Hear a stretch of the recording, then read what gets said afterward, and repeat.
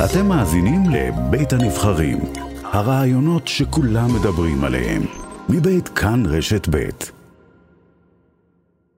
אנחנו עכשיו שמחים לומר בוקר טוב לשורדת השואה, דבורה ויינשטיין. בוקר טוב. דבורה, אני אומר שמחים, כי אני באופן אישי מכיר אותך מאז גיל 10 שנים. אני כל כך שמחה לדבר איתך, דובי. טוב, צריך לומר שהרעיון הזה לא נקבע על סמך ההיכרות האישית, אלא שמחתי לשמוע שהוא נקבע. קודם כל, מה שלומך, דבורה?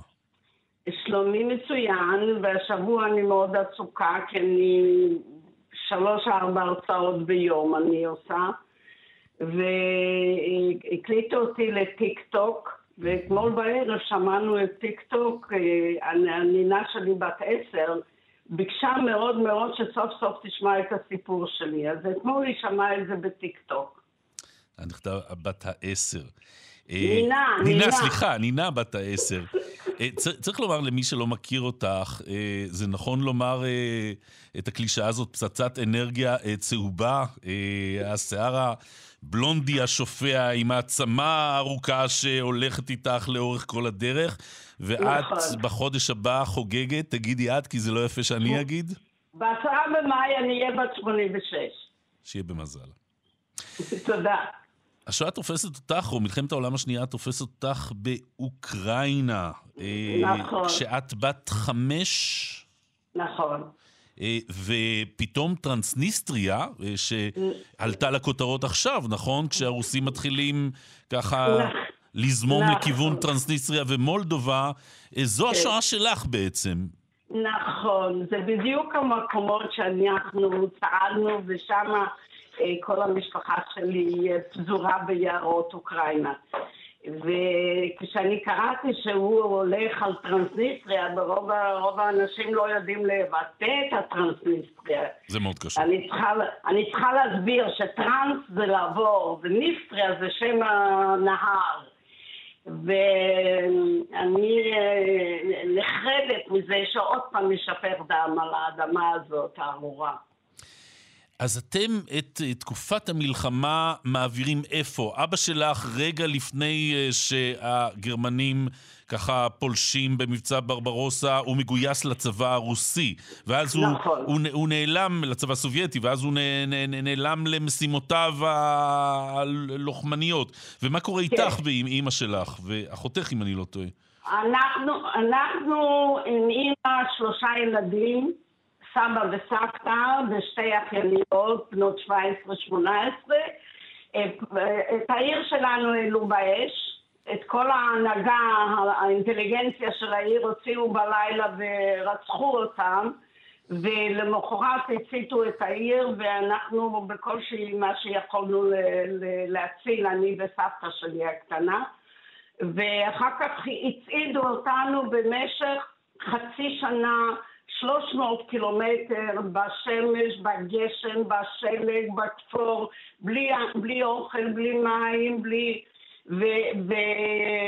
וכל פעם שעברנו ליד עיירה אחרת, אז הצטרפו, אנחנו היינו מחוטים, ואנחנו עוברים דרך כפרים ושבילים, וכל פעם מצרפים אלינו, בו בזמן שמצרפים אלינו מאות אנשים, אני לא יודעת לספור, באותו זמן גם השיירה פוחתת, כי אנשים חלשים, מי צועד בשיירה הזאת? אנשים זקנים, נשים וילדים. וככל שאנחנו מתקדמים, אנחנו התחלנו לצעוד ביוני והגענו למוגילוב בדצמבר.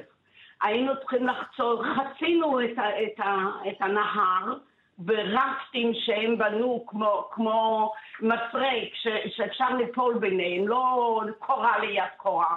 והעביר אותנו בלילה עם שוט, עם דחיפות, עם צעקות. הלילה זה ליל הבלעות שלי. ואנחנו הצלחנו לעבור למוגילוב, וממוגילוב המשכנו לצעוד בלי אוכל. לא היה לנו אוכל. אנחנו לא היה לנו מים, אנחנו לא התרחצנו, הקינים אכלו אותנו מתחת לאור, אנחנו היינו, כל הסיפור הוא שהיטלר נתן לאנטונסקו את האזור שלנו, את טרנסניסטריה, את כל האזור בסרביה בוקובינה. והוא אמר לו, אני לא נותן לא משאיות ולא רכבות. אתה תדאג לז'ידים שלך, ליהודים, ותחסל אותם בלי שיעלה כסף. זה בעיה שלך. וכך הוא עשה. הוא הציד אותנו עד מוות. ובאמת 80% נשמדו. מי ששרד זה המעט. מכל המשפחה שלנו, אני ואימי שרדנו. ואחיותייך או האחים והאחיות שלך? איך? בני המשפחה האחרים חוץ ממך ומאמך? סבא וסבתא, אחותי ריבה הבכורה, אחי בן השנתיים, אני ישנה כל לילה עם אחותי, מכיוון שאני טיפלתי בה כשקפאו לה הרגליים, העמידו אותנו בתחנת רכבת, וקפאו לה הרגליים והייתה משותקת. ואמא שלי הייתה הולכת עם מכונת התפירה על הגב במשך 4 שנים. זה היה חלק מהאור שלה, כי היא הייתה תופרת, וכל הדאגה שלה הייתה שעם מכונת התפירה היא תוכל לפרנס את הילדים. אז כשריבה הייתה משותקת, אז צעדנו שהיא נושאת את המכונת תפירה על הגב, ואת ריבה בידיים, ואת המעט הרכוש שהיה אני שמה עליי, אני הייתי בת 5. לא יומן. אני רוצה לשאול אותך, כאמור ההיכרות שלנו היא מלפני 10 שנים.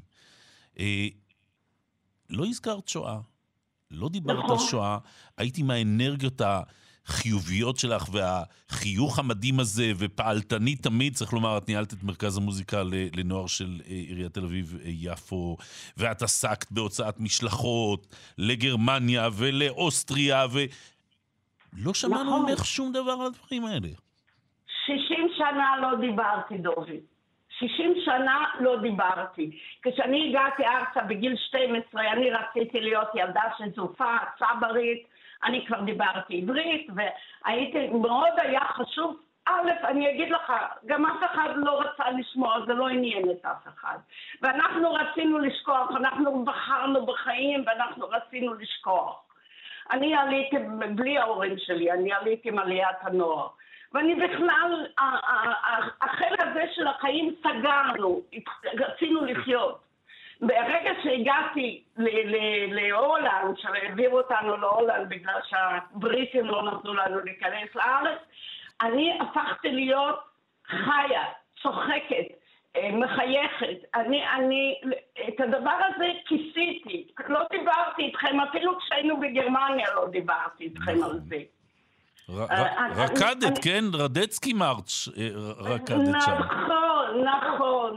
נכון. אני חושבת שפעם הראשונה אמרתי משהו באוטובוס, כשיצאנו ממחנה בגרמניה הראשון שהיינו... סקסנהאוזן אולי. דכאו. בדכאו, ומישהו, ונתנו לכם סנדוויצ'ים, ומישהו זרק את הסנדוויץ', אני חושבת שזאת הפעם הראשונה שאמרתי משהו שלחם לא זורקים. לחם לא זורקים. ומתי הכל כן התחיל לצאת? ולא הפסיק לצאת, כן? את במרכאות עובדת בזה, מגיע יום השואה, יש לך, אמרת, 5 הופעות ביום. 5 הופעות ביום. כשיצאתי לגמלאות, התחלתי את פעילות שלי בכנסת למען שורדי השואה. כן. הייתה לנו בכנסת לפני הקורונה עמותה למלחמה למען זכויות השורדים. התחלתי להיות פעילה בזה, וככל שפעלתי יותר, כך אני התחלתי לספר, לדבר. ועכשיו מהדיבורים שלי אני עושה רווח. אני מקבלת תרומות, ואת התרומות האלה אני מקדישה לילדים במשפחתונים שהם מוצאים מהבית על ידי שופט. וזה ילדים שהולכים לישון בלי חיבוק של אבא ואמא. ואני הרגשתי את זה בחיים שלי, ואני מקדישה את כל התרומות שאני מקבלת, ואני מקבלת ביד יפה, והשנה בשנה האחרונה, הוצאתי למשפחתונים, שיש 10 כפרים בארץ כאלה משפחתונים, הוצאתי 110 זוגות אופניים. כי ילד אחד כתב לי מכתב שהוא חולם על אופניים. אז אמרתי, אני אף פעם לא היו לי אופניים, אבל אם הוא חולם על אופניים, אני יודעת שיהיו לו אופניים. וקניתי אופניים ושלחתי.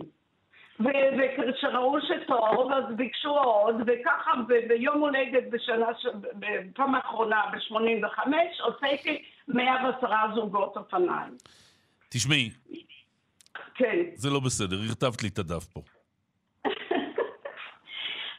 עכשיו אני אגיד לך, יש לי פרויקט חדש. מהו? אז ככה, הילדים האלה ששלחתי להם את האופניים, כן. הם גם מתבגרים. זה משפחתונים הם מ8 עד 18. אחר כך הם הולכים לצבא. כשהם יוצאים מהצבא, אף אחד, אין להם תמיכה של אף אחד. אז העמותה של הכשרת ילדי ישראל החליטו שהם צריכים לשלוח אותם לקורסים, להכניס אותם לחיים, שיוכלו להתקדם בחיים. אז ישבתי עם המנכ"ל, אמרתי, מה אני יכולה לעשות בשבילכם? הוא אומר, אנחנו צריכים את הקורס הזה. קורס עולה 10,000 שקל, קורס למחשבים. אמרתי, אני לוקחת לי בחיים שלי עכשיו, להעמיד 5 חבר'ה שיכולים להתחיל את החיים שלהם ברגל ימין. תשמעי, מי ששומע ורוצה לסייע, אז ימצא איך להגיע אלייך. הטלפון שלי אצלך, תוכל למסור אותו לכל העולם, בעיקר לאנשים שיש להם לב, ומוכנים לעזור לחברה שלנו, שלא נשלח את הילדים האלה לעבודה שחורה, אלא שיכנסו כמו הילדים שגדלים במשפחות רגילות, ויתחילו את החיים שלהם בצד ימין. ורק אומר למאזיננו שבאמת זה מדהים שמהטראומות הקשות ההן לראות את אחותך שקופות לה אצבעות הרגליים, ואחר כך כמובן מאבדת את חייה, להפוך לאישה הפעלתנית והאופטימית והחיובית שהפכת. פנטסטי. דבורה ויינשטיין, תודה רבה שדיברת איתנו. תודה דובי, תודה, שמחתי לדבר איתך. השמחה ידעתי, תודה. תודה דבורה. ביי.